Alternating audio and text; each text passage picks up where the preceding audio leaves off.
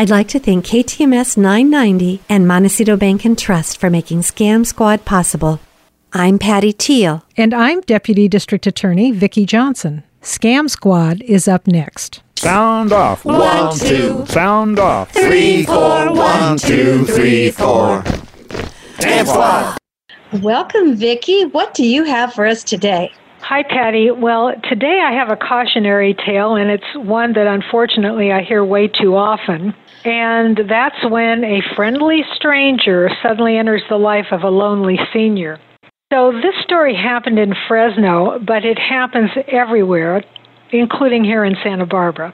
Gosh, it is sad, though, Vicki, isn't it, that we have to be suspicious of someone befriending us? Absolutely. So here's the headline that caught my eye.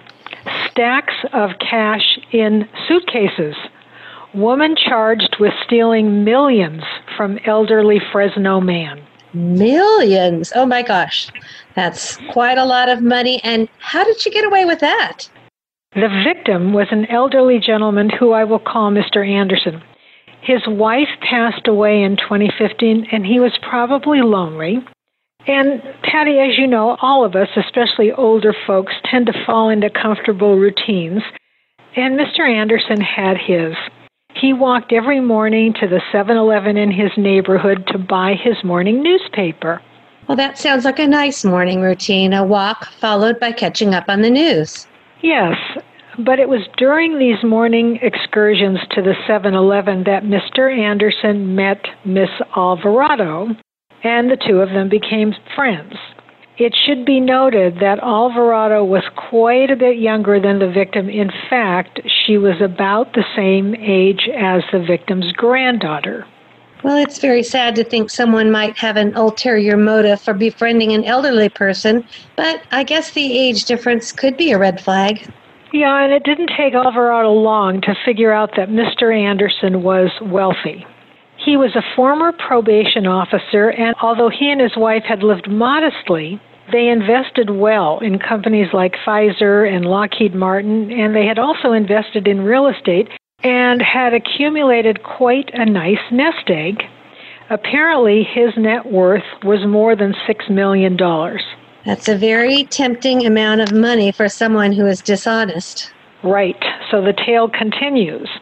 Alvarado was very kind to Mr. Anderson. He was charmed by her kindness, and in early 2016, he allowed her to move into his home. So that went pretty quickly, maybe too fast for someone he'd just met. That's right. Anderson's granddaughter, who lives in another state, became aware of this. Anderson told her that he met this lady who had a house around the corner and that she was coming over and cooking him meals. And apparently the granddaughter even talked to Alvarado once, and Alvarado told her her grandfather was such a wonderful man. Was the granddaughter suspicious at that point? Well, she became suspicious when she found out that Alvarado was her age. So how did this scammer get her hands on so much of Anderson's money? Well, about 2 years later, after she'd moved in, Alvarado and another woman named Brenda convinced Anderson to give Alvarado a power of attorney for financial management. Oh, no. That's probably a very bad idea. Now she had control of his assets. That's right, and this is where the story gets very dark. At the time Anderson gave her power of attorney, he had severe dementia and wasn't able to understand what he was doing. Oh, I was afraid of that. So this fraudster was willing to bide her time and wait a couple of years before getting control of all his money. I guess she figured that $6 million was worth the wait. Right. And as soon as she had that power of attorney, she got to work. She quickly began draining his accounts.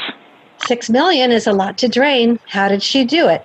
Well, from August 1st to September 12th of 2016, she withdrew more than $83,000 from Anderson's account at Bank of America, and a lot of it from ATMs, including many that were located at casinos. Did the bank ever become suspicious?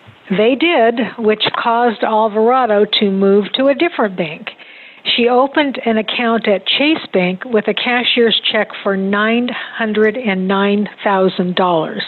And, of course, Chase eventually became suspicious, but once the banks became suspicious, she closed down her accounts. And then she started to use check cashing companies. She racked up more than $100,000 in fees from these transactions. Oh, my goodness. How much money did she actually take before she was caught? She got about $5 million. She cashed checks, dividends, stocks, and many of the transactions were over $25,000. So here's where the headline comes into play. She would go into the bank with suitcases. She would have the victim wait at the corner while she withdrew the money. Then she would wheel the money out of the bank in the suitcases. Oh, my goodness. Well, that seems like it would be more than just a little suspicious. How did she finally get caught? The article doesn't say, but we can hope that the banks reported this suspicious activity. So what's going to happen to her? Well, the Fresno DA filed 4 felony charges, including elder abuse. And if she's convicted, she could spend up to 9 years, 8 months in prison. So she is sitting in jail right now pending trial.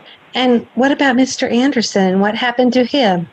Well, his granddaughter reported that his dementia got worse, and he is now living in a nursing home. And Patty, the only saving grace is that he doesn't realize how much money his supposed friend stole from him. Oh, that is very sad. I guess the moral of the story is to be careful whom you let into your life and be very careful whom you designate as your power of attorney. But of course, he had dementia, so that's a very bad situation where you have to depend on people that you do really trust. That's right. Now, I do have an update. Remember, I talked a while ago about scammers committing identity theft and stealing victims' unemployment benefits? It had become a big problem both for the consumer and for the California Employment Development Department. Well, now people are getting notices at their address informing them that they have been paid too much in benefits. The problem is the notices are coming to their address, but they are not in their name. In fact, some people are getting numerous notices, none of which have their names on them.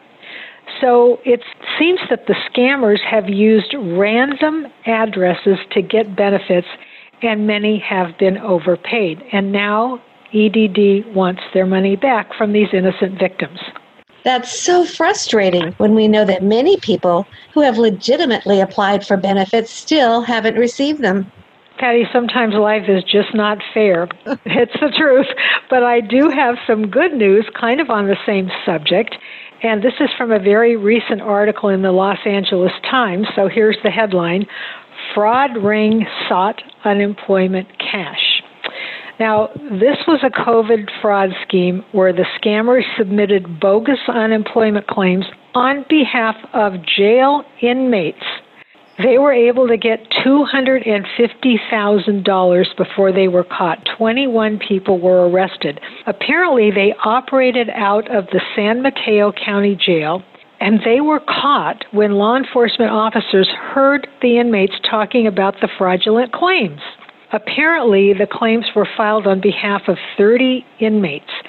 When the fraudsters were arrested, now this is some good news, the sheriff's department was able to get back $150,000 in cash. But the thing that's so frustrating, like we said before, is that these fraudsters were able to get their fake claims paid while so many people with legitimate claims have had their claims delayed. Oh, my goodness. Well, back again to life just isn't fair sometimes, but I'm glad they were at least able to uncover that scheme. My goodness. What nerve. Yep. Yeah. Well, thank you, Vicki, and we'll be on the lookout for anyone that we love who's elderly who may be taken advantage of. That was such a good reminder for all of us and also for sharing the good news. Right. Thanks, Patty. Thank you so much. And can you remind us of your phone number in case anyone would like to get a hold of you? Yes. Area code 805-568-2442. I'll say it again. 805-568-2442. Thank you, Vicki. Thank you, Patty. Until next time. Until next time. Bye-bye now. Bye.